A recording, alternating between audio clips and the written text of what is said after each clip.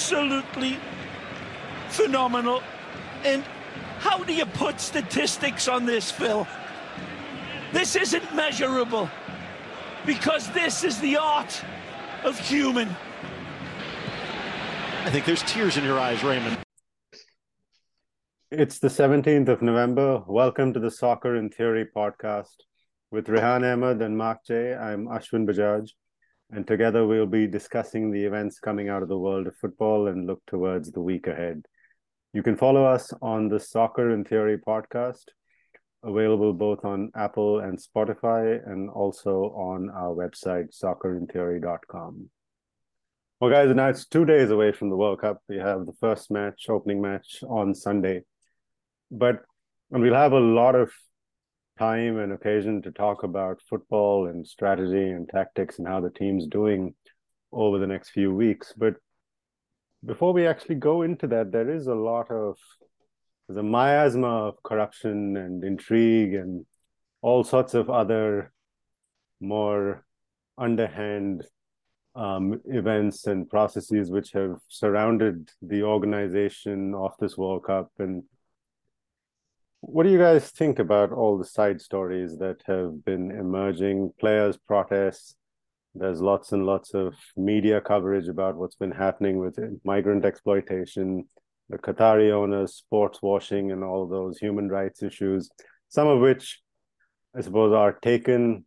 Some of this are very, Western media oriented, but all of them, there's no smoke without fire, obviously, and there are real issues. And what do you guys think about what's been going on in the various backstories around the World Cup? Rehan, I think you had some thoughts on this, and let's start with you. Yeah. Well, I guess recently there were two.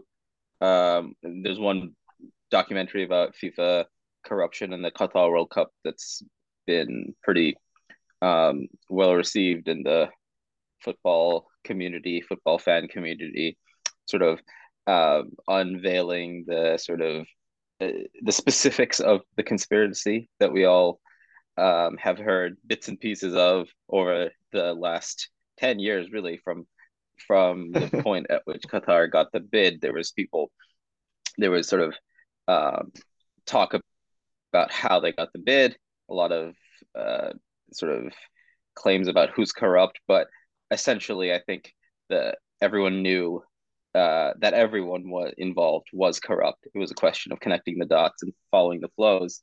The FIFA documentary, I think, did a good job sort of showing exactly what Jack Warner did and what Glazer did and all of this. But one thing I thought interesting was more a little more subtly, the discourse around Qatar and human rights violations. And I know that, to be clear, I think there's all those human rights violations are that Qatar is, they're clearly sort of sports washing to cover all this up. But I thought it was interesting with Hugo Lloris's recent comment about the whether he was asked whether he'd wear the armband, the rainbow colored armband to support LGBTQ, and he said, I think his quote was that when we are in France, we will welcome foreigners, or when we welcome foreigners, we want them to follow our rules, to respect our culture, and I will do the same when I go to Qatar, quite simply. Now, this sort of response is very tepid and and like not much of an activist spirit for Hugo. So like I think it was criticized in France and other places. But what I thought was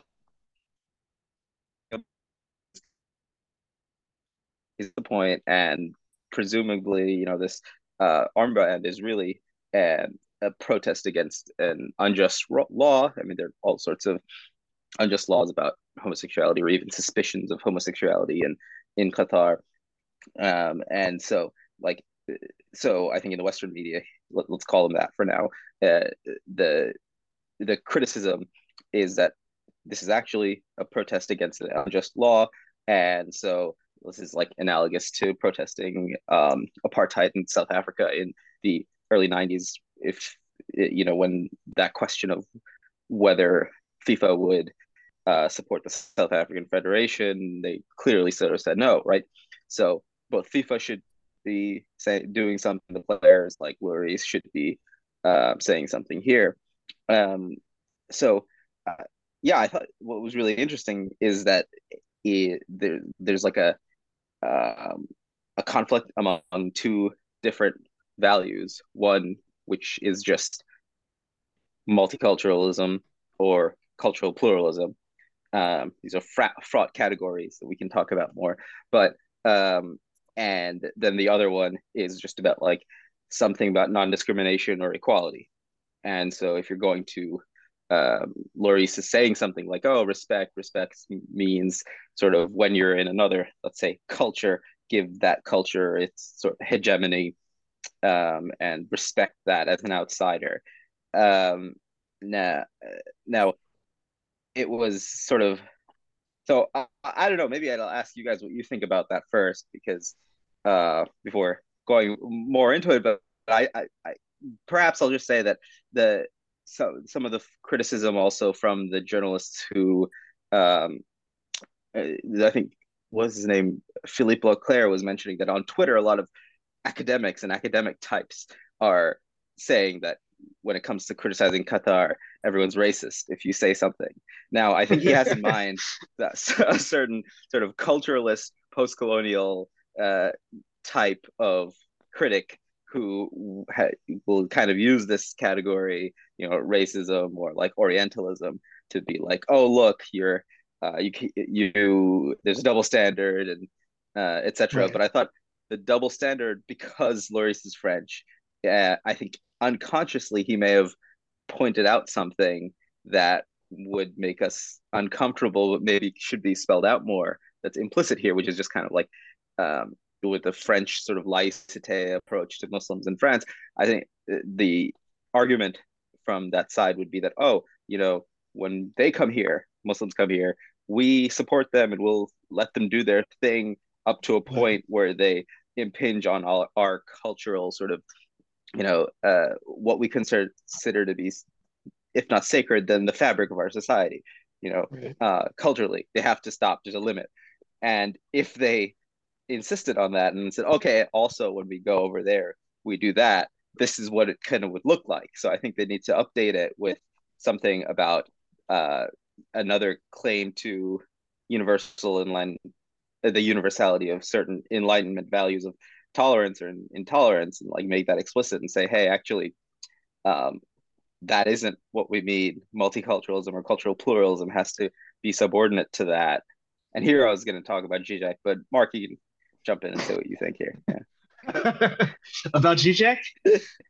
Or about my surprise about that Zizek, only Zizek, the rest of the way. Honestly, the philosophy questions joking. Are interesting. Please don't do that. What's more interesting immediately was that Lloris is even still France's keeper. I don't even understand how this guy's kept his kept his spot. I think he's. Oh, you mean from playing or from? Yeah, I mean from playing. Like I think he's been out of form for like 6 years. Anyway, that's just a little pot shot. I wanted to get in, but I think it's interesting because the immediate thought is like, where do you draw a line? Because I saw, someone came out and said there was too much pressure on players to protest. And I thought that was an interesting point, because it's like, where do we draw a line? That was always like, a point that came up in graduate school. It tends to, I think it maps onto what you're saying, where like anytime someone tried to critique something that was happening, let's say in the global South or whatever category is politically correct now, there would always be someone that would turn around and then say, how can you even criticize them when really you have to look in the mirror and look at what's happening in the US. And you put me onto that Tifo documentary, which I thought was like fantastic. I've been watching that the last couple hours in preparation for this, and it's really so good. And like the dry British wit accompanying it is like really satisfying. But Also, they dialed it down, which is nice. It was mostly like very subtle. it's subtle. Yeah, it's like it is like just like about Maradona's like cocaine use. It just like slip it in. But what that documentary did a good job of showing me, and I learned a lot from it, was how intricate all of this dirty money is in the game at large. So the amount that, let's just say, oil money has, taken over the game makes it. I mean, if Qatar basically owns, if I'm understanding things correctly, Qatar basically owns Paris, Saint-Germain. Yeah, and Al Jazeera and Yeah, and yeah, Algeria and beIN Sports and like the rights to and being sport, French. right? That's And there's a whole.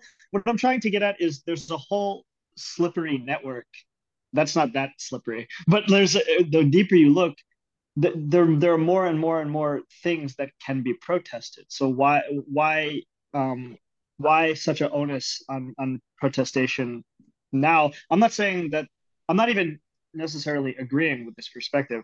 I'm just saying, obviously, you go into an autocratic country with certain things that we find unacceptable in terms of treatment of minority categories, and also just treatment of workers, and all these deaths that are not even really being covered up. Like, they're just kind of, if they're being covered up, if the fact that whatever 6,000 plus migrant workers died while building this World Cup, if that's been covered up, they've done a terrible job, because it's just like a Google search away. And so, yeah, I don't know. I'm curious what you think, Ashwin, because it does, it gets at all of these issues. But I'm not sure, if I'm a player, where am I supposed to protest versus, I mean, what are we protesting? Are we protesting that black people are being killed by the police? Are we protesting that our owner is funding the money through really dirty money? Are we protesting the fact that we're living in a colonial state that is ransacked? Like, we're only here playing because of processes of slavery that occurred a couple hundred years ago. It's hard to really know when, and Don't that's why, forget like, genocide. yeah, okay. So I'm not really not trying to make light of all these things. No, of I'm course just not. trying to say, like, because like, wasn't it like Zlatan who came out and was like kind of getting after LeBron, and was just like, you're too political, like, we need to not be doing this sort of thing. And I can kind of see everyone's point, because I mean, what are we expecting the players to do? I mean, they're not striking.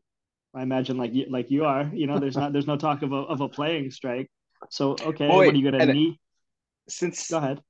since you mentioned the Zlatan one, I was gonna say, Yeah. like, although I don't really understand where Zlatan was like why would he, you know, say that to LeBron? Like, that was ridiculous. But on the other side, you could, to your question, if you ask it to LeBron when Daryl Morey was Right. Right. essentially fired because of not even protesting, but just pointing out injustices in Hong Kong, immediately by the NBA, put this line out. He was like, he needed to be educated more, which I thought was fascinating, because it's like the brainwashing line, right? Re-education. It's like he should have been educated before he spoke.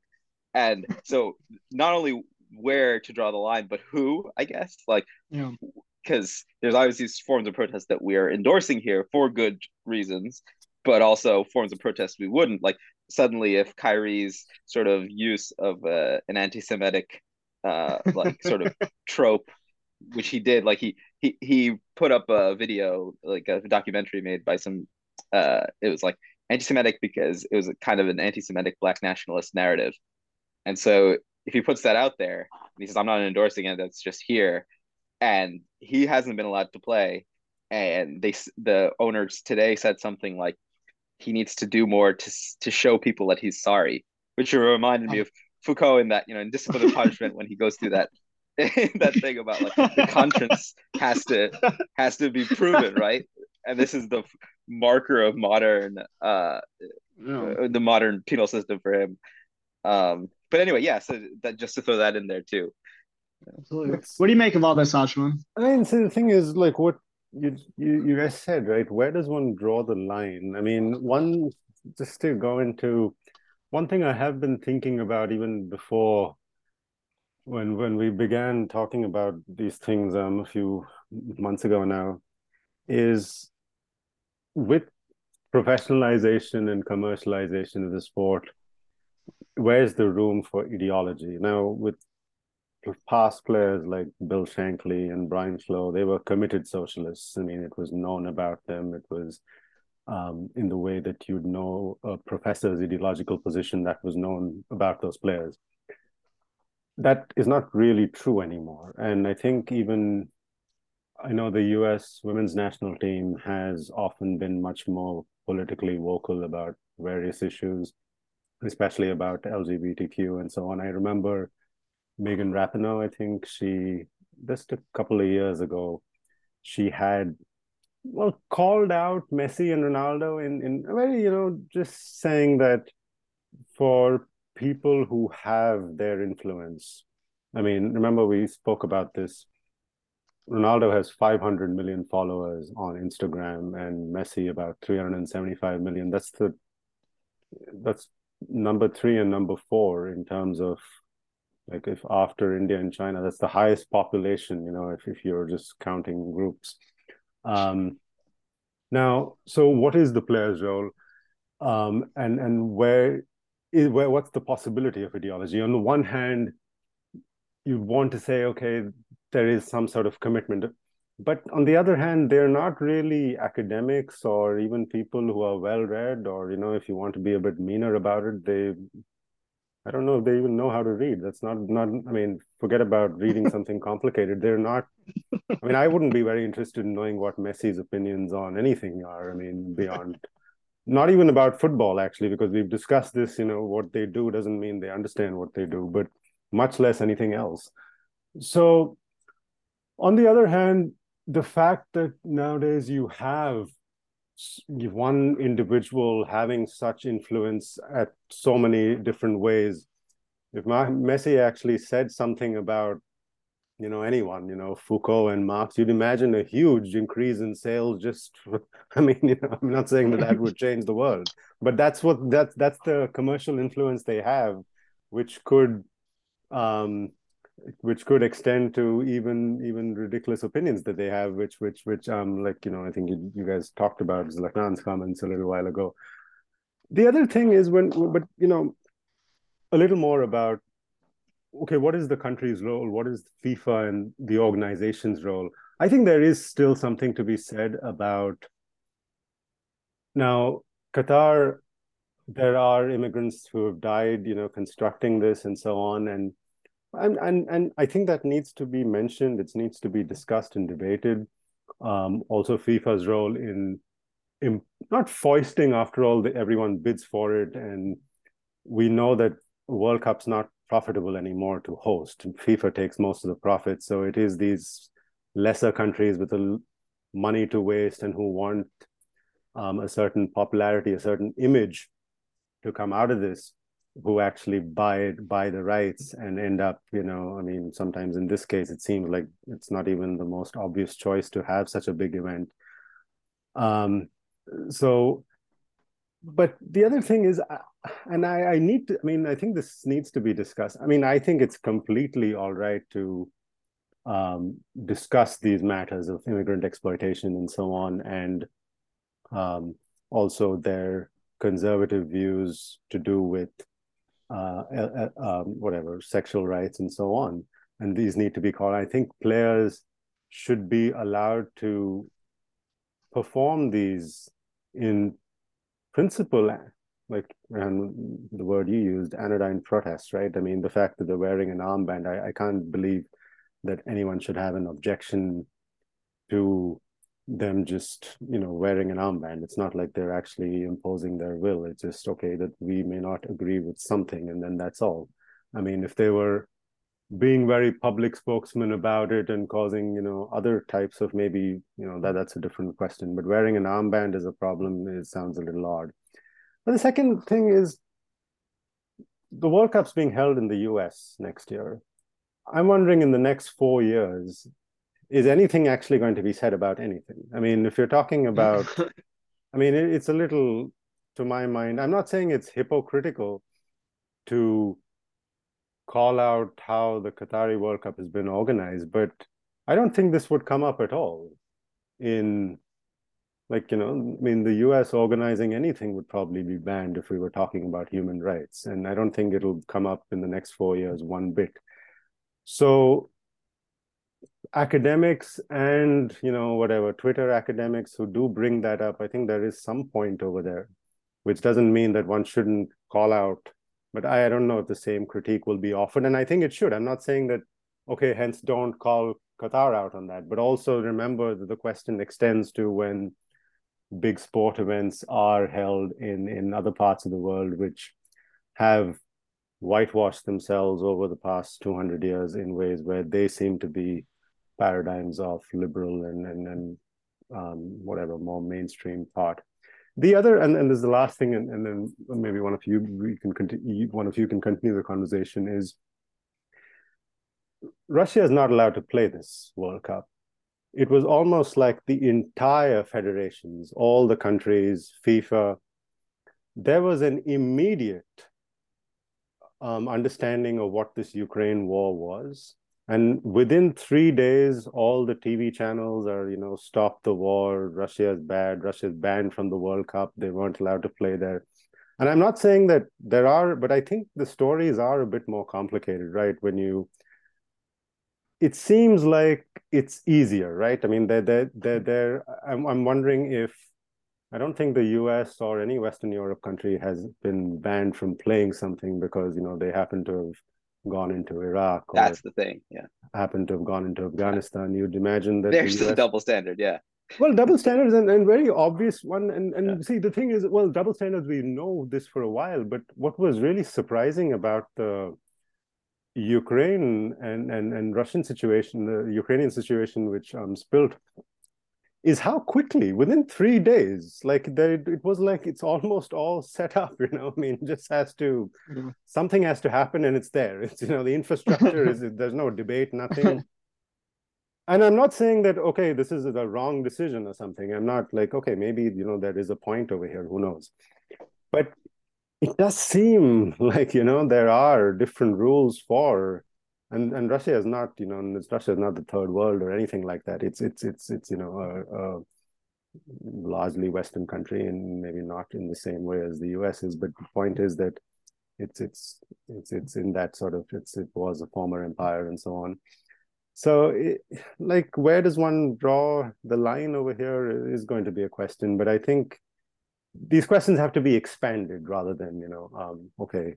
And I think this is also in a globalized world. I think, Mark, you were talking about this, in a globalized world where networks of money and are so complex, can you very easily sort of pick out certain countries or organizations or individuals as the quote unquote bad guys? Not that you don't, but I'm just saying that the network's much larger, and I think those networks need to be investigated, and then the fuller network needs to be sort of brought to the surface rather than just those parts which are convenient to whoever's covering this. Sorry, that was a long spiel. Yeah, I think no, I think that's kind of some of uncovering, like following the money. A lot of the journalists have done a good job uncovering sort of who the bad actors are on behalf of these federations. But the Jack Warner type of characters, I think there's enough sinister figures to go around. But yeah, now I forgot the point that I was going to make beyond what you were just saying about the quickness of of Russia being ousted, and the same thing with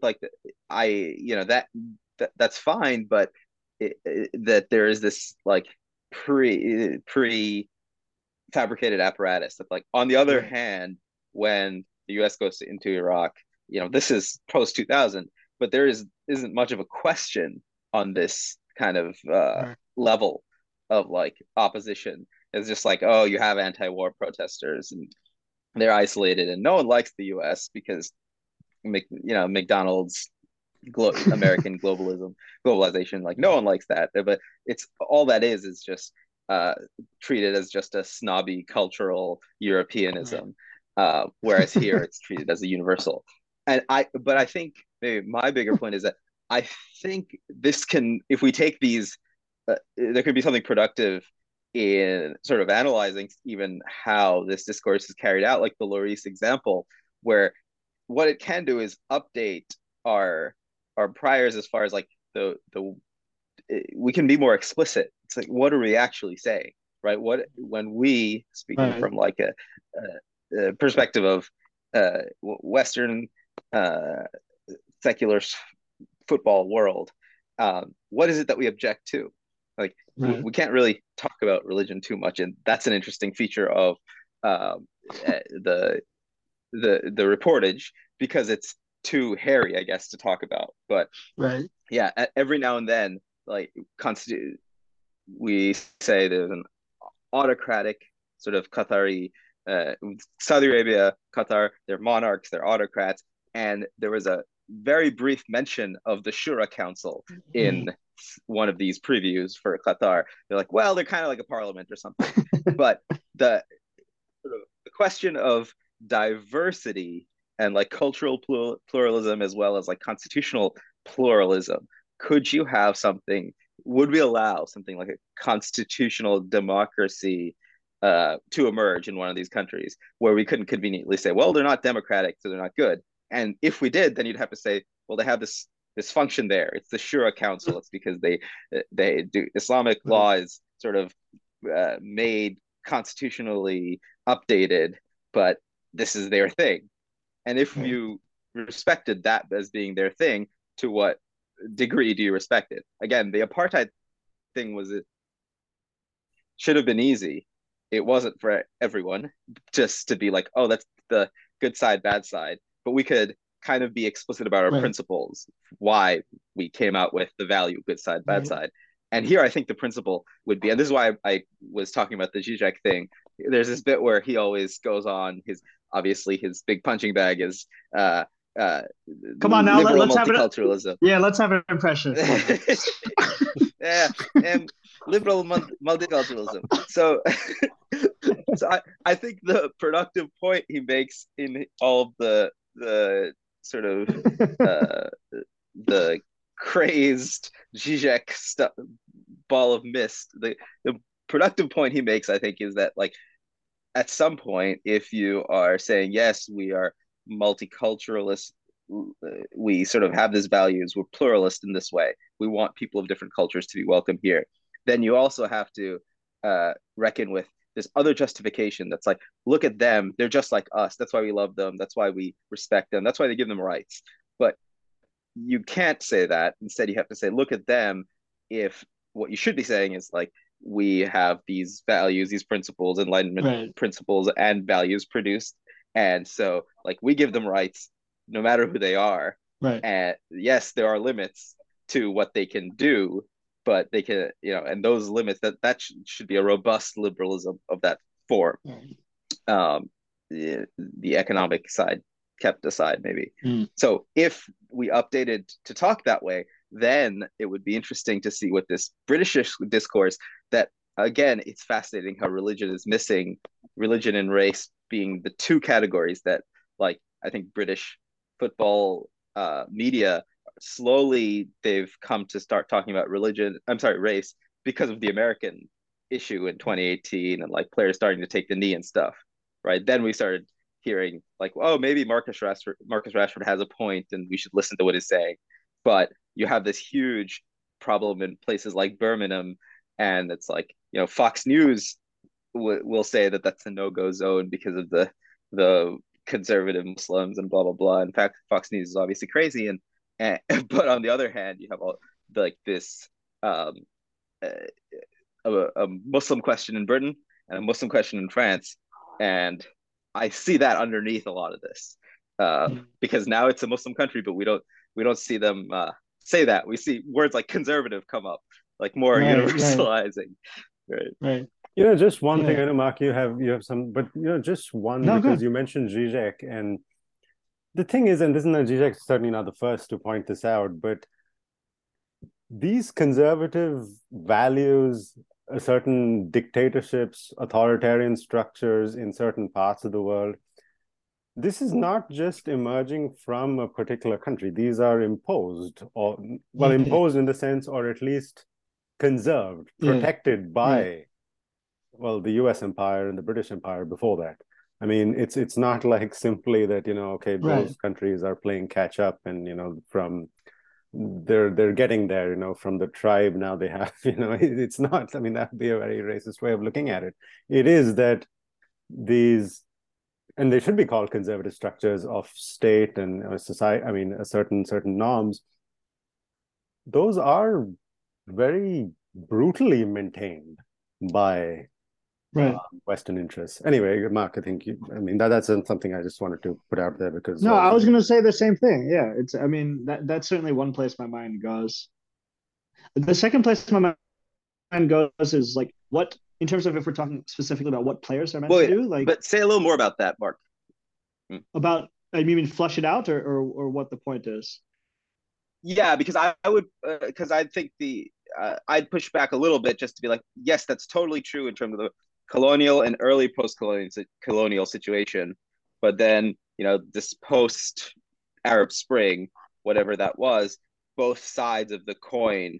We're saying conservative straight state structures. You have the sort of you have an arena in a lot of these countries where you have the potential for constitutional democracy or monarchy or just straight up military dictatorship. All of these options are culturally conservative in certain way. The institutions that are on offer, it's unclear which ones the US are, geopolitical interests are shifting enough that they would support either, and no longer is there an easy Mubarak choice. Well, now the religious conservative option might just be like in the case of Egypt, the Muslim Brotherhood comes in, and that was kind of the democratic choice. We had an issue with that, and would prop up the military dictator that would potentially be more secular. But well, go ahead, Ashwin. No, I mean, my thing is just, it's okay. Let's say for like most recently in Afghanistan, Taliban was, US brainchild in such a way, and okay, fine, they got rid of the slightly more liberal type of government that they had installed after that, and then the Taliban came back. And so you're right. So it's possible that at a certain moment, it might actually be that the US is fostering a more quote unquote liberal state structure, right? But the point is that disappears as soon as that particular society starts to want to retain their own resources, want to protect their own markets, etc. Then it's the conservatives are back because the US will back those. I mean, this has happened everywhere.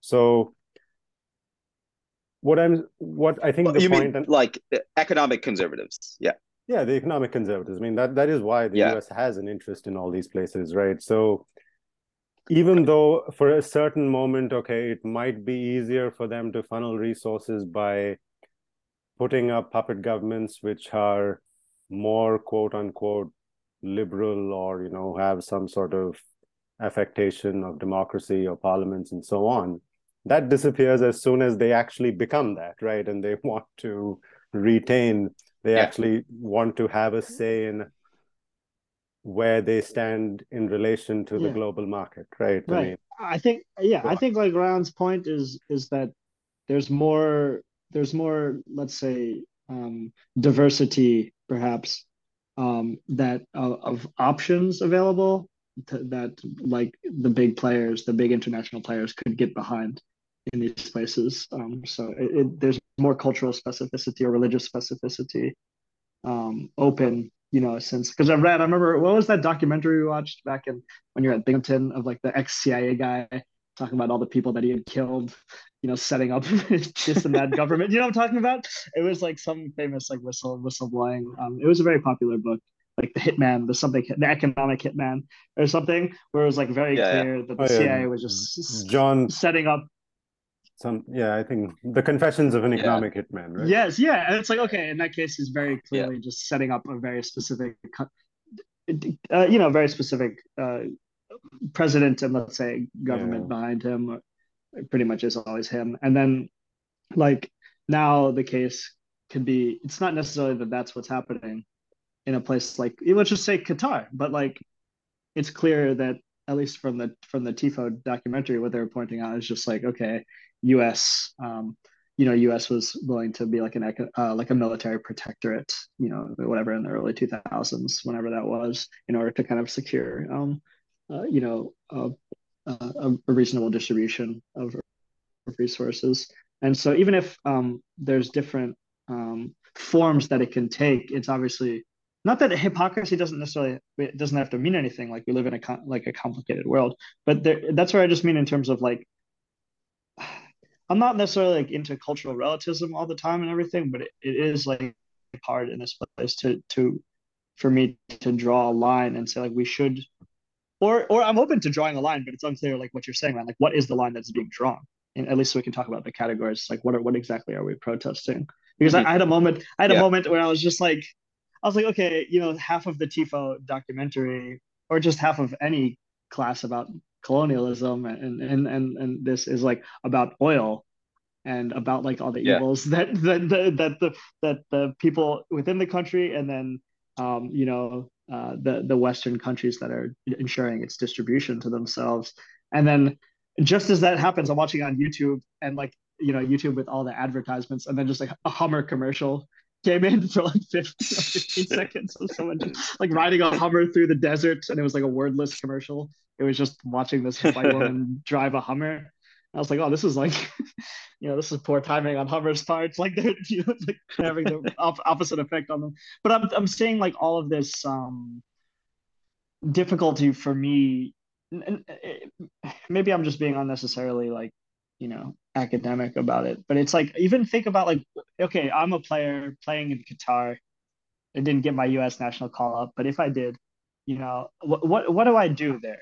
Like, what are we expecting them to do? Because it's an odd form of protest. Like, Ashwin, I was even thinking with like the hmm graduate student with the graduate student strike you're involved in. I was even thinking that that's kind of a difficult union to be a part of because of the necessary transience of the job itself, and that's a job that lasts whatever 5 to 10 years. In an ideal situation, it's like okay, how committed are we really to this? If it's not like this is my full-time profession, I'm by definition going to be leaving. So how committed am I to whatever cause we're having? So in Qatar, if people are gone in 2 weeks, what are we? Is anyone really expecting Qatar and Qatari human rights abuses to stay in the media in the years that extend beyond? So you can just imagine like what can of worms would I be opening by protesting against this brutal regime, and what trying to make a mockery of them or like shaming them about the way that they're going to be treating their people. I would be worried about what the fallout would be when the international spotlight isn't on that. How would you how would they be dealing yeah. with that? People, Do you know what I mean? so if people have made this point, Okay. especially with the LGBTQ community, and I think Philip Gilcaire is one of the most clear about this. That like he's has these contacts in Qatar who are anonymous, but specifically they say don't come in waving your flags and don't it'll make things worse for Yeah. us when you Yeah, leave. So exactly. don't make a spectacle out of it. So I think that's good that like at least the level of journalistic engagement is elevated to the point where they're conscious of those problems. Um, but on the other hand, I guess what I was trying to say a moment ago about like the way the word liberal or modern or conservative is used, I think, in the media or the conversation around this is that like it's coding actually just a set of religious outlooks. And Right. what Ashwin says is completely right that your protectivist policies are what is going to get you knocked out of the sort of US's good graces. And what's happening with Qatar or Qatar versus Saudi Arabia and the UAE, you have this proxy war among different monarchies. And with the Egypt on one side and Iran, you have different possibilities for something possibly else. But all of these, in terms of what we would be like protesting, I think the easiest, no one, I don't expect any of the players to be up on the geopolitical nuances, but just like with the Iranian players, Sardar Azmoun, for example, like what is he speaking out against? It's the treatment of women in Iran, right? Simple social policy that's like a straightforward type of thing, and then that he wants to change on. Supporting those protests, there's a freedom that's a social freedom that's being denied. In the case of Qatar, what's it's like the David Beckham situation. It's like he was a spokesman for like gay British men, like a hero, and then he's going there and sort of saying that, oh, this place is awesome, and is just doing PR for them. And so they want him, one, to stop the PR, and two, like, don't take the money, don't do the PR. And also, like, if you're going to do it, then also point this out in some minor way. And one of the interesting arguments for it is that, like, look, by talking about this and making it, forcing Qatar to come out and say, oh, yes, we support, we don't actually persecute anyone. We don't, go around rounding up men who seem effeminate because someone called them in or whatever and throw them in jail. Like, they will actually change that behavior because of the spotlight and the policing, which interestingly is what neoliberal sort of transnational organizations have successfully done with capital before, like the IMF and like UNICEF. And with like in Morocco, when I was there, I remember someone telling me about how the apprentice programs that they had, because of Morocco, the king signing certain accords with UNICEF, they couldn't have apprentices under a certain age anymore at the sort of master artisans under the master artisans in the workshops in Old Fez, because these are child labor laws that we and now have to enforce because we're in the global community. So, I mean, I don't know that this applies, but this is the logic that people have thrown out there for like a reason why they'd want them to, like, why even a symbolic gesture would be, wanted. I have a couple of things to say about that. Maybe it'll be slightly against what I began with a little while ago. I mean, if an individual is really committed, like, okay, Marcus Rashford seems to have a, innate political interest, which comes out in matches, and which is fine. Okay, that's his personality and so on. Great, but just, I mean, a player's. My thing is actually, and this is completely coming from Brecht and so on, is I don't even want some sort of, like, in this spectacle, which the World Cup is, I mean, like last episode, we were talking about how boring international football is, and a lot of the interest behind it is, patriotism, through players and countries and so on. And the glory, which is beyond anything else in any sport in one way.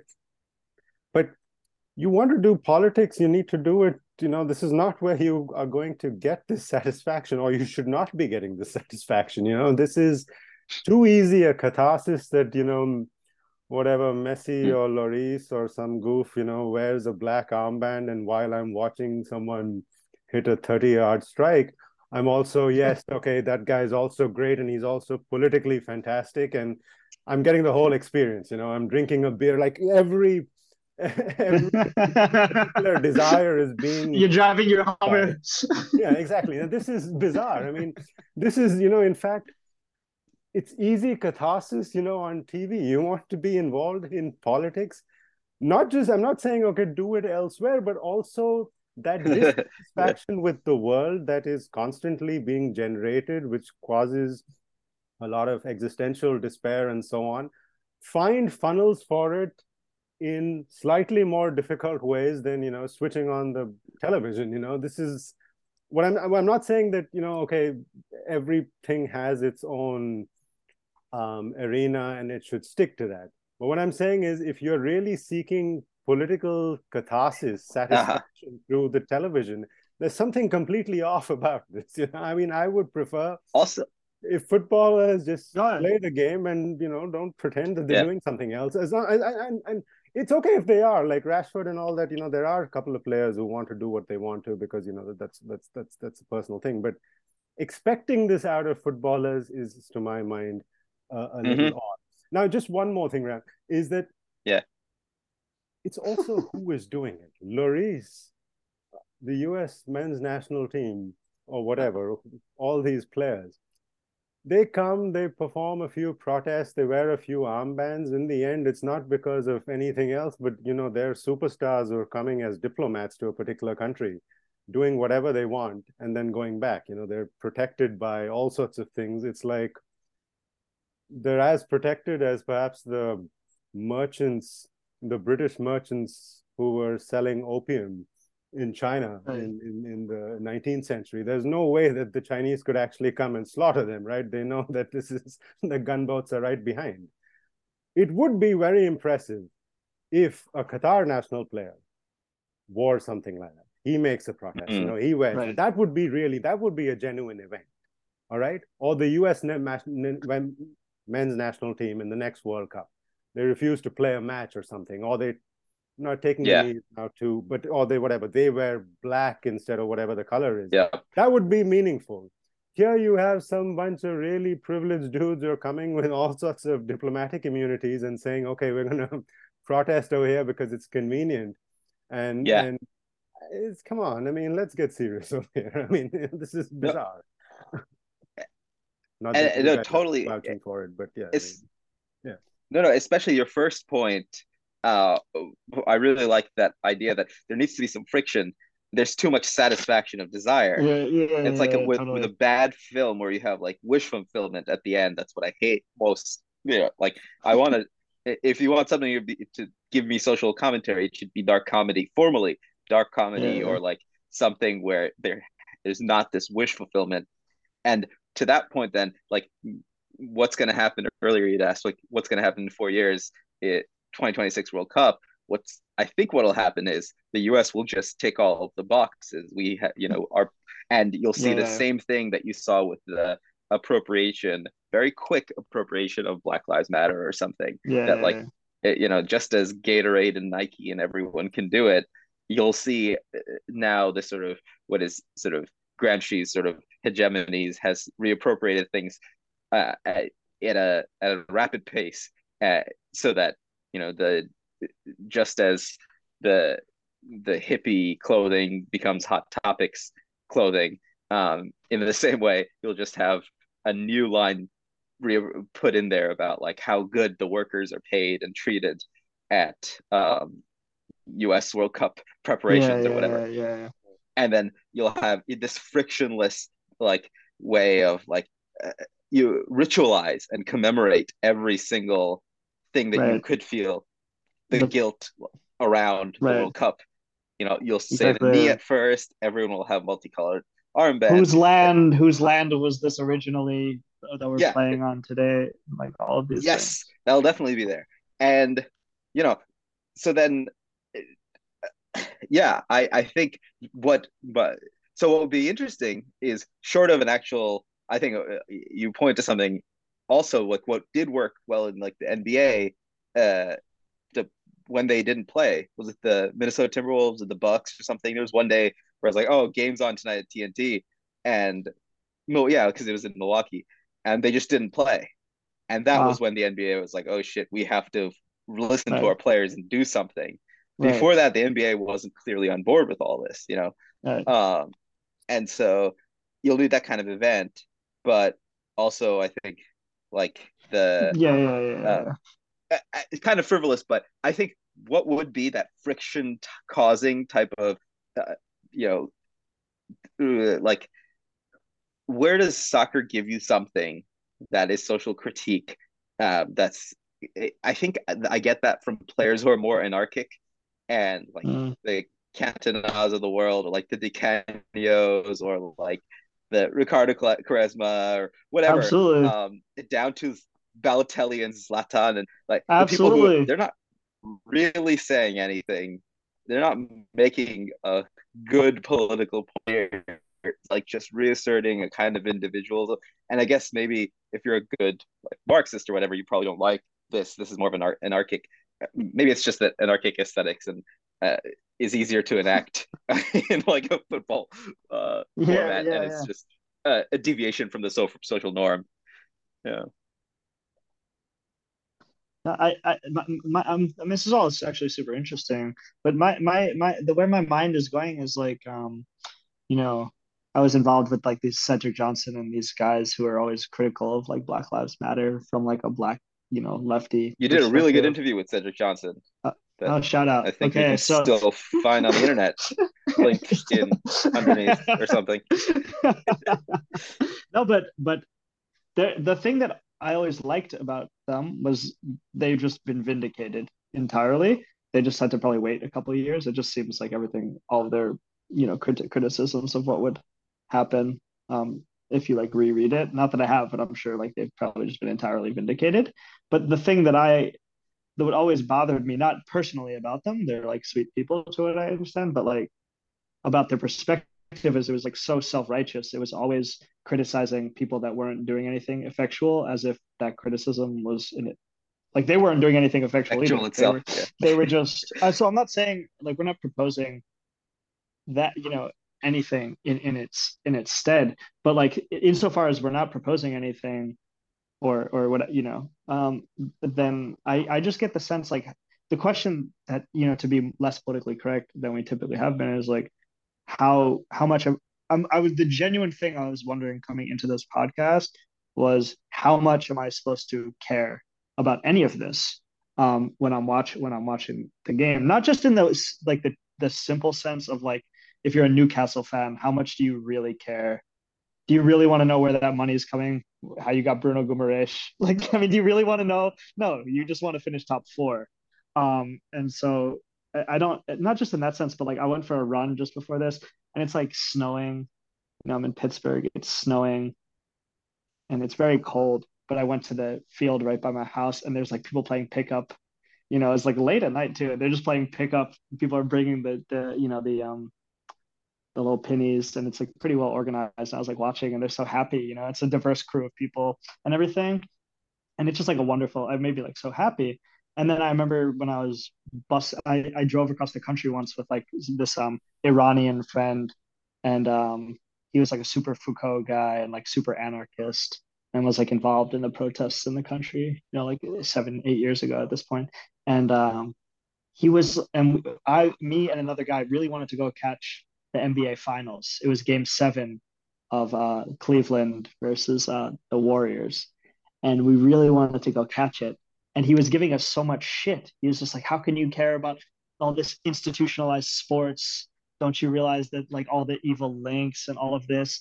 And it's like, Foucault, and he was saying like, yeah, and I was like, oh man, like soccer, I just love soccer. He's like it should just all be co-ed. It should all just be pickup. It should all just be for fun. Like as soon as you start institutionalizing it and professionalizing it, and then making all of the Foucault links to like in the chain, like the like the Liverpool links in the chain, like the Foucault links in the chain, from like a professional academy to like like a Qatari World Cup, and like those points could be made, but like the thing is like, but I'm not like the pickup game that I witnessed tonight. There's a clear joy when the best player has the ball.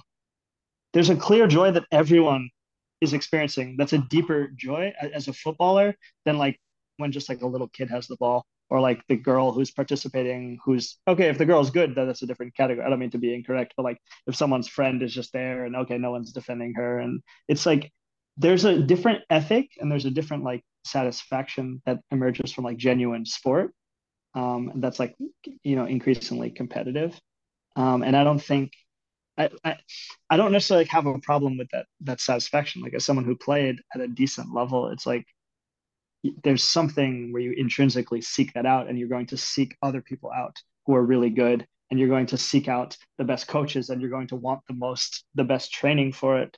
So I'm just wondering like how much, because if that Foucauldian argument is right, and there's all these links in the chain, it's like there's probably a level of, let's call it, evil or injustice at any level of sport.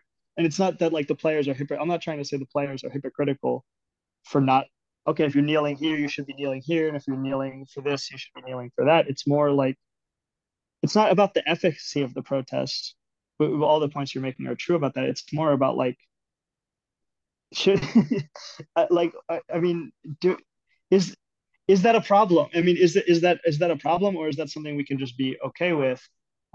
Because there's something, okay, Ashwin, you're saying at the international level, tactically, it's boring, and that's true. Like it is aesthetically disappointing, oftentimes when you watch the World Cup, but there's something kind of intrinsically very satisfying that I personally would feel at a loss without a certain kind of aesthetic. And I don't know if that just makes me like an asshole or what that makes me, but I was totally like rebelling against what this Iranian kid was saying about like it should just all be co-ed, and it should all just be for fun all the time. And like he's probably right that if you once you institutionalize it, once you instrumentalize it and make it more competitive and integrate money, you kind of will get all this ugliness that world politics will entail. So then it becomes difficult to separate it out, as you're saying, Ashwin. Like from a point of efficacy, yeah, it can be separated out, but it's like all of these questions are kind of necessarily arisen with just all the money that's involved in the game. I don't see how you can. I don't see how. But I don't necessarily care. If I'm being honest, I'm not saying I shouldn't be mindful of the fact that I don't care, and then like think about it and investigate that. I'm saying as someone who's watching, I don't care. No, but It's Mark, not at the I think no, I think that is the thing. Yeah. You shouldn't care. I mean, the fact is that you are consuming a commodity here. It's football. It's something that you're watching. You do it, over the weekend. It's enjoyable. You've played it as well. It's something that suddenly now it's like our existential dissatisfaction with the world is such, and this is probably going back to what I was saying, is that somehow the commodity should speak and give you the whole history of its production and give you that satisfaction, the ironic distance, right? That, okay, the only way I can enjoy something right now is if I also know that somehow I should not be enjoying it because of it. Right? That is like the Sloterdijk cynical reasoning thing, which is also one of Zizek's favorites. And that I think is bizarre. Okay, fine. If you want to, it's fine. But this self-righteousness is okay, that is the point. Come on, you're watching football over here. Don't miss what you're doing over here, right? Like anyway, yeah, sorry, Rehan, I cut you off. You were saying No. I mean, yeah. So you give, I like you put it in the commodity form, and so it's like it's kind of, should you care as a, let's say, as a leftist or something, right? And your answer to that is kind of no.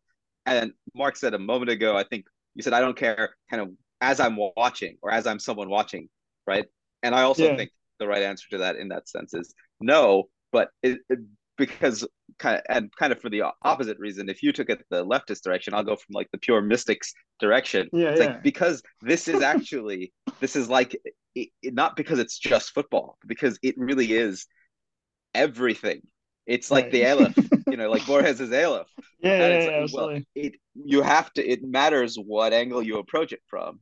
And it both is that thing and is something else. So like at one level, what I love about it is that I do care and I'm excited about being able to talk about all of geopolitics now. Finally, we've reached kind of the point, the apotheosis of this object, where now all of, between Orientalism and, the Gulf War history and all of the world systems talk, because all of the money is laundered through soccer by these Gulf states on different sides, it suddenly is the perfect the perfect object through which we can begin conversation. Like we can represent and talk about like social theory, but at the other level, it's also through the beautiful geometry of triangles, flipping and inverting, we can really talk about pure metaphysics too. And like this is like a Neoplatonic prism as well. So I think it's the perfect prism. And the problem is when you confuse like orders of discourse, one for the other. and suddenly a fact in one order makes completely no sense in another. So. Yeah, I love it. We finally got into the theory. It was mostly soccer. It's been mostly But it was soccer, always has it both. not? One question, though, I mean, which is slightly different from the trajectory that we've discussed so far, is it? This is, and we've discussed this often. This is basically the end of the Messi Ronaldo generation, which has defined football of the last 15 years and also advanced football in many ways in how it's played and statistics and so on. Is it odd to either of you that when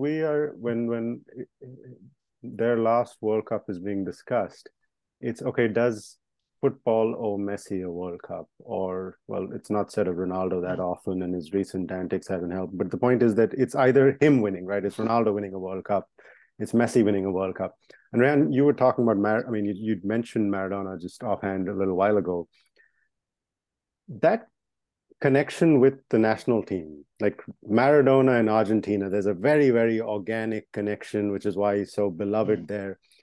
In this neoliberal world where individual superstars, they're billionaires, their whole countries and fiefdoms in itself, this is, what do you guys think? That this is a fairly unique thing, right? That we're not even thinking of. Of course, Messi is Argentina, but no one cares about whether Argentina wins the World Cup. It's more, can Messi win the World Cup?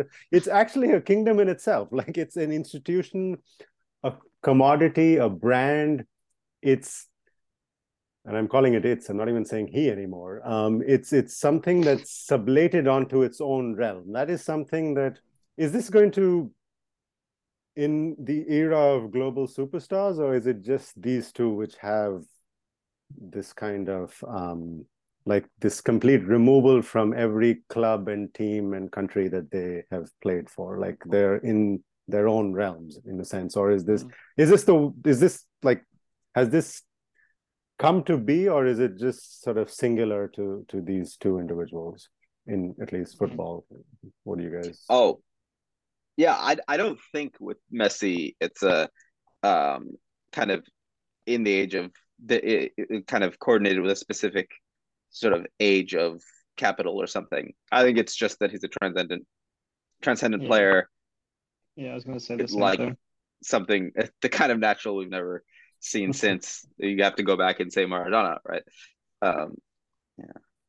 But Maradona, don't you think he had a much more in Argentina, it's sort of more because he won the World Cup. Argentine player, right? Even though he didn't spend a lot of his club time there, but there's something that he seems like a more popular figure, not popular, popular. Larger than life, definitely, yeah. Within the I think that's national because imaginary. he delivered. Yeah, I think because he delivered the World Cup.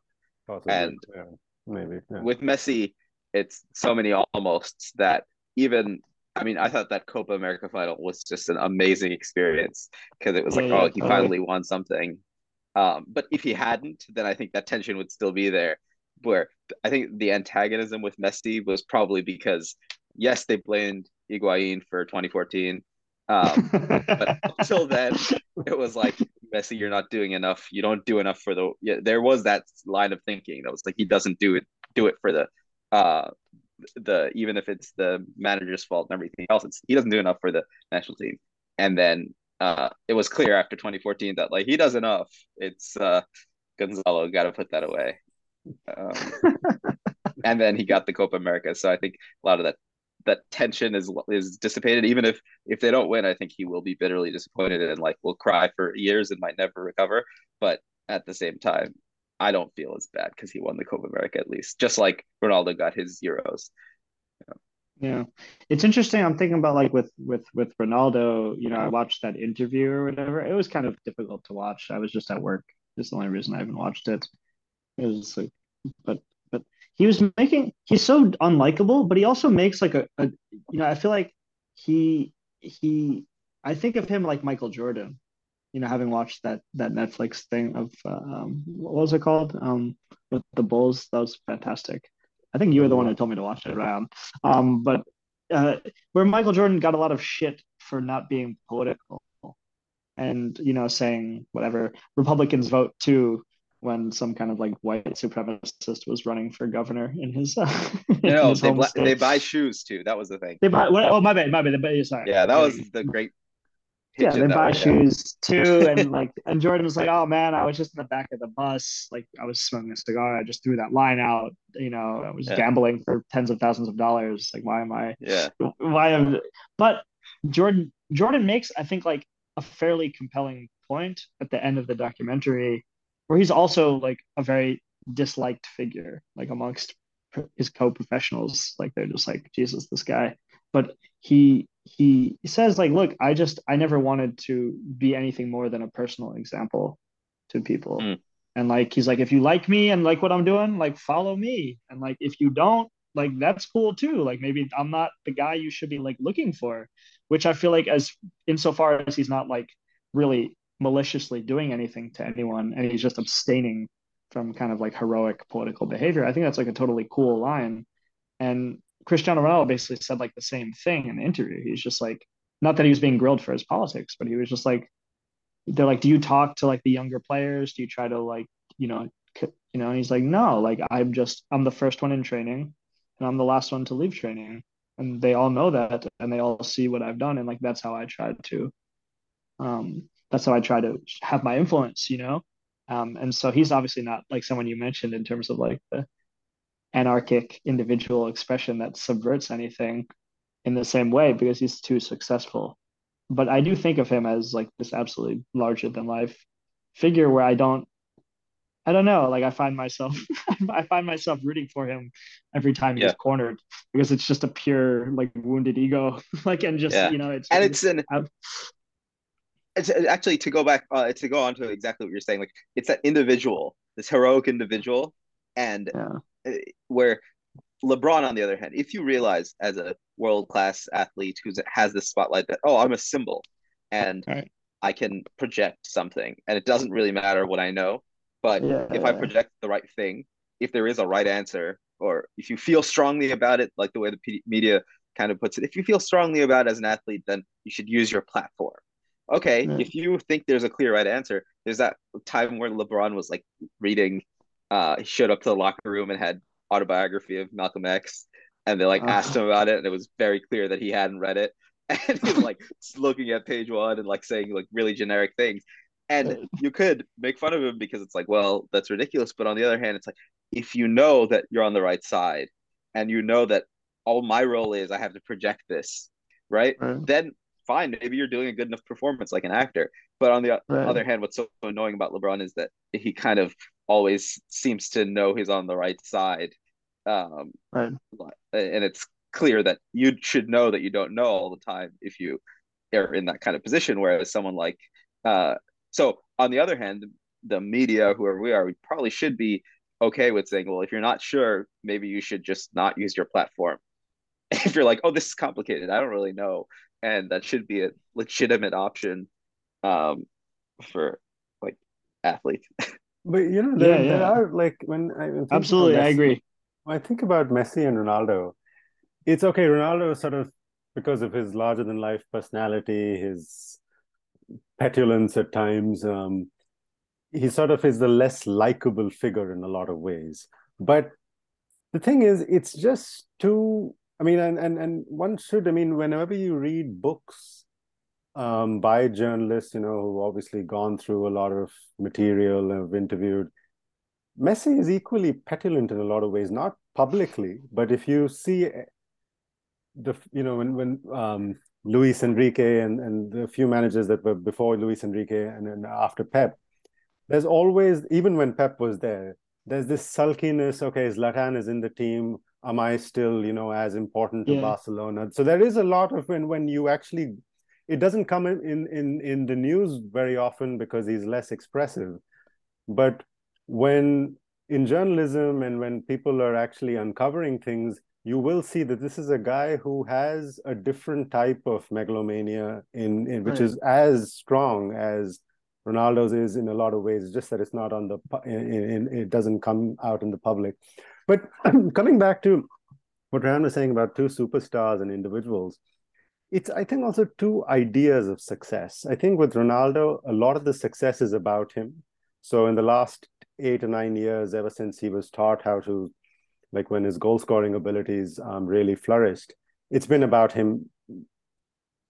It has to be about him. And you can see it. So he wants to score the most goals. He wants to be at the center all the time, which Messi also does, by the way. But the only difference I'll just come to is that Messi, I think, not realizes, but it's just he's okay with, he knows that he's the main man in most teams, except for maybe PSG, which is also changing in the last few months. But he's been the main man in every team that he's played. So he knows that if they're successful, it is he who's going to be celebrated. Like we're all talking about him, and we always talk about him. And you can also see it, in just their celebrations. As soon as Ronaldo scores, he goes to the corner and he does his see you thing, right? Messi, you will always see, he'll point to the guy who's assisted. And he'll always point to the guy who's assisted. And sometimes it's so ridiculous. He's hit something from 30 yards away. And it's a 5-yard, I mean, you wouldn't even call that an assist. It's ridiculous to call that an assist. And it's not like I'm saying, okay, he's a humble person and Ronaldo is not. It's just that their megalomania are two different forms.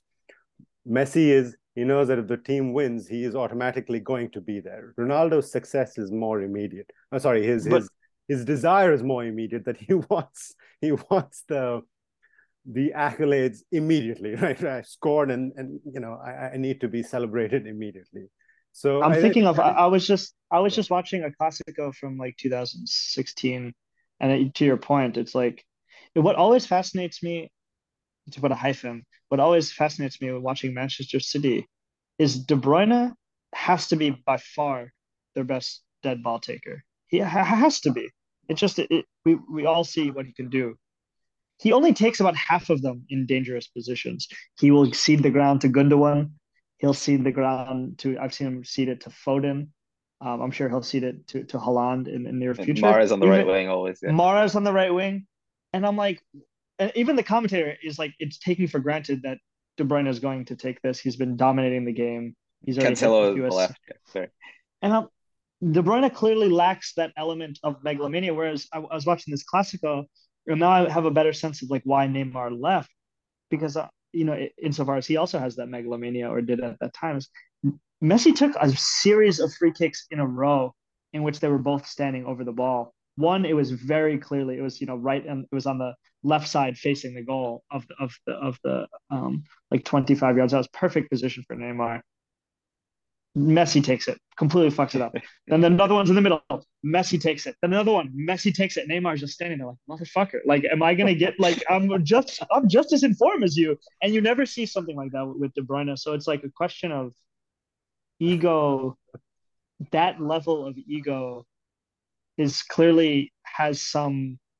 That's why I don't knock it with Ronaldo in the same extent, because it's like very clearly, like you're saying with the Aleph. I mean, this is like a slightly smaller point. It's just when you're looking at anything Ronaldo's achieved, you're looking at his ego as well. So it's like you're just seeing two sides of the same coin. Now that you're seeing him pout to Piers Morgan, like you're just seeing.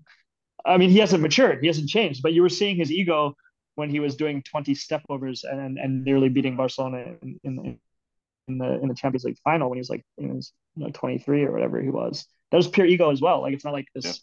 Yeah. Whereas Messi, it's ego, Ashwin, but it's also just raw talent. It's just like absolutely like, like it's like as someone who understands the game. I'm not saying we understand it more than anyone else necessarily, although we might. Just by the time we put into it, it's just like the combination that he does and all the intricacies. He everything he does is now, especially now. Like you guys sent me those videos, what he's been doing at Paris the past few months. I mean, the fact that he's doing this, I don't know if he got Karim Benzema's doctor. He's now working with him, or whatever injection happened, if that's what happened.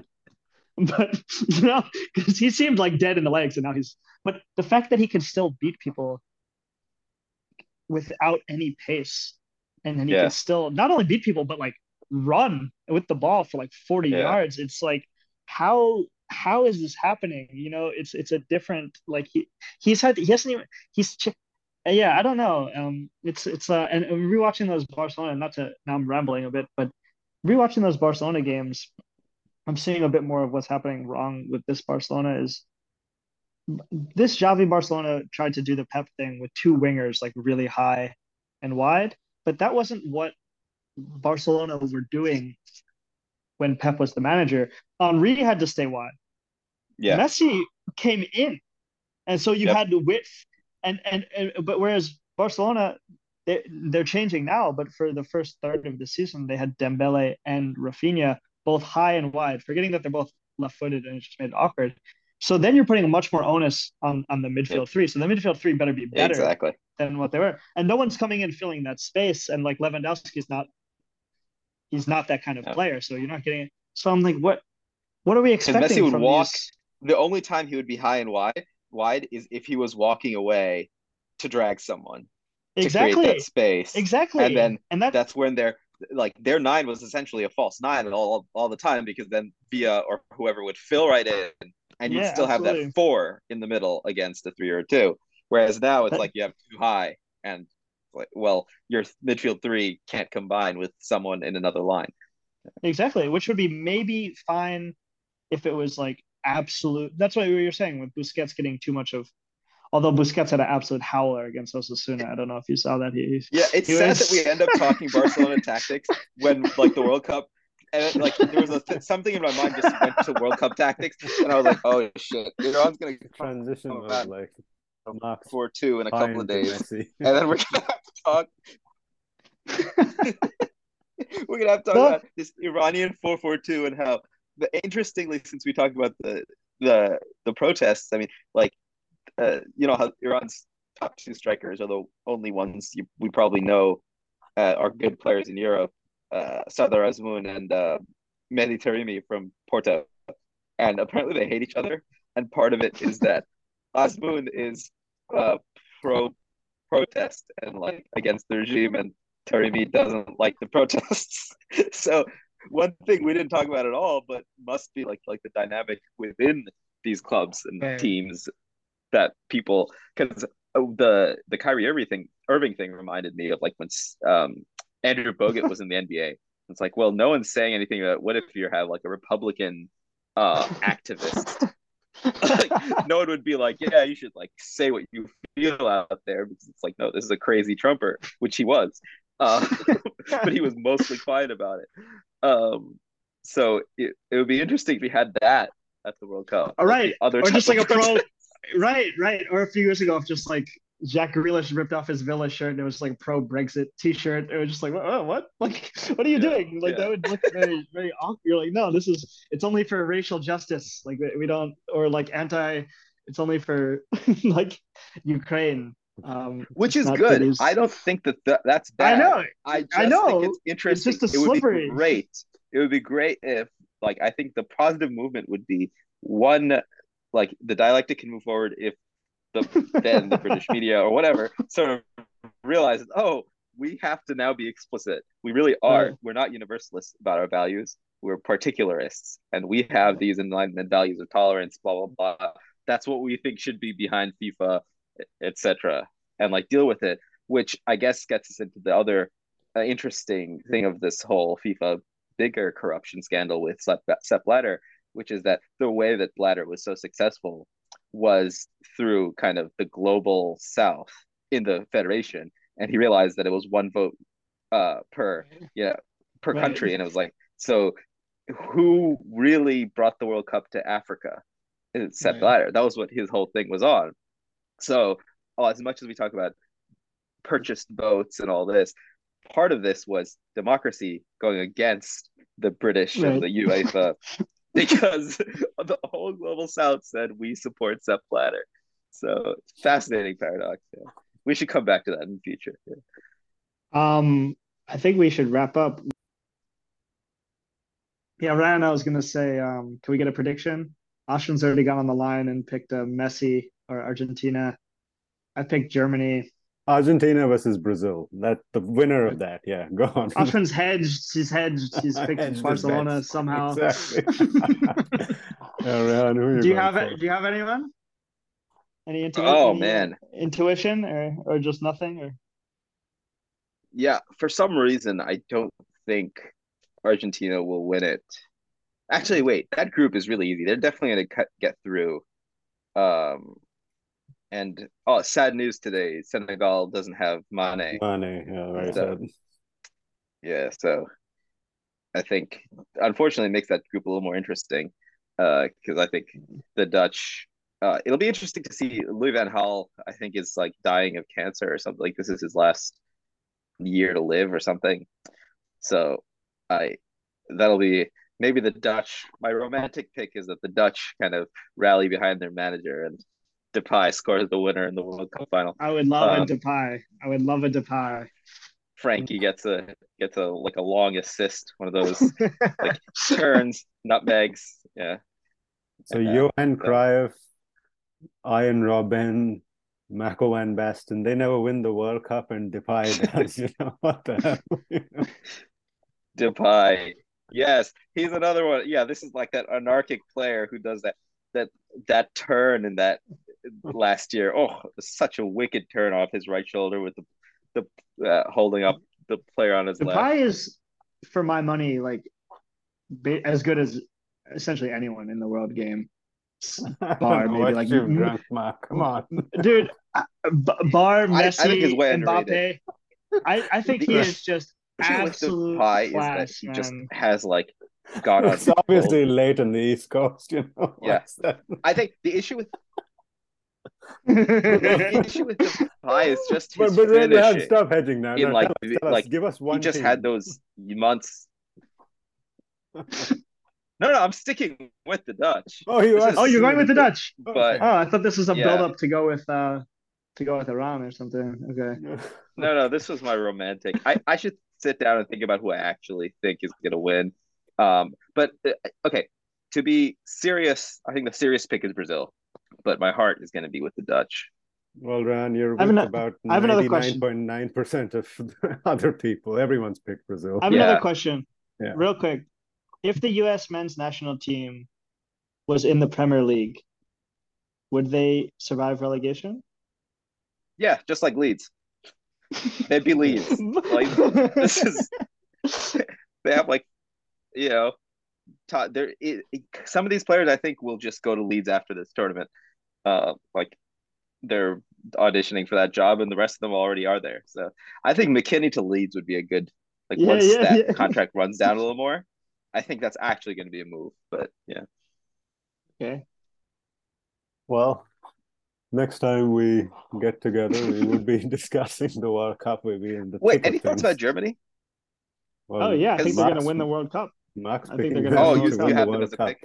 Yeah, because I was thinking that like Musiala is really good. By the way, His Mark, they've warmed up by beating Oman 1-0, which they needed an 80th minute winner to win. So, nice. I don't know if that may not mean Germany. much, but I'm just telling. Oman's keeper used to be Ali Al Habsi of Bolton Uh, Wanderers back in the there you early go. 2000s. Right, right. So Now it makes sense. What's the weakness with Germany? Center What's the forward. What They're else is also the in a tough weakness? group. They're with Spain, so I mean, of course they can. That doesn't mean, and if they come I love second, Spain, but they're the likely to issue also beat. with Spain, But by the way, they're likely if they come second, they're likely to meet Belgium. And if they, yeah, Belgium with that old ass five in the back. I It's think. I mean, if still I'm not forgetting the groups. Belgium is a wasted generation, man. this is a I fascinating World Cup because on the other hand, like who's this is a weaker Germany, sure, in that sense. Up top, they're weak. Um, but not so even up is top, just the number nine is weak. yeah, the number nine. The But wait, so San is on great form.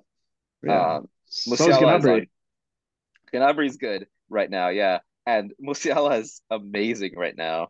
Gundogan is Um, in the form of his life too. Gundo is is playing really well, man. Kimmich has I played think well. Goretzka, one of those three isn't going to get in the team. I mean, Cruz has already been edged out like years ago. yeah, He's yeah, still holding down the Madrid spot. You have this very, very competent back line all the way capable backline. Oh across. shit, You have the best you're right. keeper in the world, probably, at least in terms of international pedigree, and what I would expect of him. So I don't see a weakness. I always thought the weakness was however you pronounce his name, Love. I thought he was just an Yeah, absolute well, love. disaster. I mean, he was just his tactics were terrible in the Euros. I don't put that down to the players. So I think they're a strong team. I don't want them to win. I don't particularly find them agreeable. But Yeah. I mean, did you Spain. see? It's Sorry, did you see how weak the French midfield is? Look at they're, they getting have so many injuries. Kamavinga and Chouameni, Kamavinga. Kamavinga's hurt. Oh, he's gone too. is Calvinga? No, He's he's gonna not really. play. He's gonna play, I think, but he's Jesus carrying an Christ. injury, so he might not start the first game. I think France is only bringing like five midfielders or something like this. I think they're just Yeah, coming. Like I saw the run. I was like, I expected to have forgotten about someone when I saw the list, but But this they and midfield, have also they Rabiot, have brought Guendouzi and the guy who plays for Benzema's Juventus, coming Rabiot, off an injury. yeah, So yeah, like get which is not. yeah, but I mean, yeah, Guendouzi should that's not bad. be. Yeah, I know. Guendouzi That's should what I'm not be saying. That in. it's not really a very inspiring midfield if that's Yeah. what they have. By the way, okay, one last question. So everyone, when they make predictions, they say, okay, this is the better team and they're going to Yeah, go forward, and then, they work it out like that. But no World Cup ever works like that. I mean, the last three World yeah. Cups, the winner is actually the defending champion's been out in the first round. Who do you see getting upset? Who do you see out of the major 8 or 9 nations?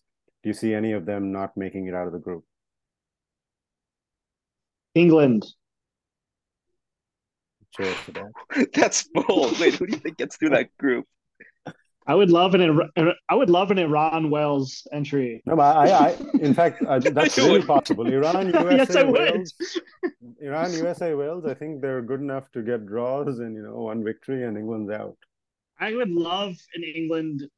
I think an England knockout would be very satisfying, both because English nationalism is somehow the most odious of all the. It's like Yeah, you know, yeah. I mean, I love Okay, but that's one point if though. Why else would it be satisfying? it would be Leaving that satisfying aside. because Southgate's tactics would be, put to shame in a very spectacular way. Where maybe if they're playing five in Right, the but I back, think that's it's even worse in the case of the like they're even worse the other two. which two? The Iran and Oh, I see what US. you're saying. But I mean, Wales for sentiment. I was going to ask you around. Do you root for the U.S. I will this time. in your heart? Yeah, yeah. In the Okay, past, so it's it's been like changed. It's changed. yeah, because in the past the idea was with some of the MLS ones. It's like, Yeah, well, I'm sure we've lost our entire whatever listenership, with that comment. yeah. In the past, it was like, oh, could I get on this team or whatever? It's like now, it's like, no, you can't. But So I think Portugal, and my heart really hopes for England to not make it through. I think Portugal and England, those are my two picks for messing it up big time. I mean, basically not yeah, getting out of their groups. I could see Argentina too. I mean, I don't think that group's particularly weak. Aren't they with Mexico and Poland? Yeah, but Mexico is having a terrible But time. so Poland's not very Have you good seen either. Mexico play yeah, in any of the last like four World Cups? They're basically as good as Yeah, like but anyone. the guys who are playing weren't normally, born in the last 4 World Cups. It's too long a yeah, historical context. Yeah, that's it's true. very I just like bizarre selection in terms of they have a number of like quality choices they just didn't. Yeah, they've gone Vella's 36 not matches with them. unbeaten. I don't think it's going to be Poland, Mexico, and Saudi Arabia would spoil that party. I mean, I think it'll be a little later than that. I don't know. I don't know. Yeah. Poland is not the type of team I'd want to play against at all. They came last in their group in the Yeah, I Euros. think those two Last. get through. All Okay. right. Well, we'll see what happens then. All right. Don't sleep on Poland. All right. Next time we will be talking the World Cup. We'll be in the midst of it. Thank you all for listening and see you next time.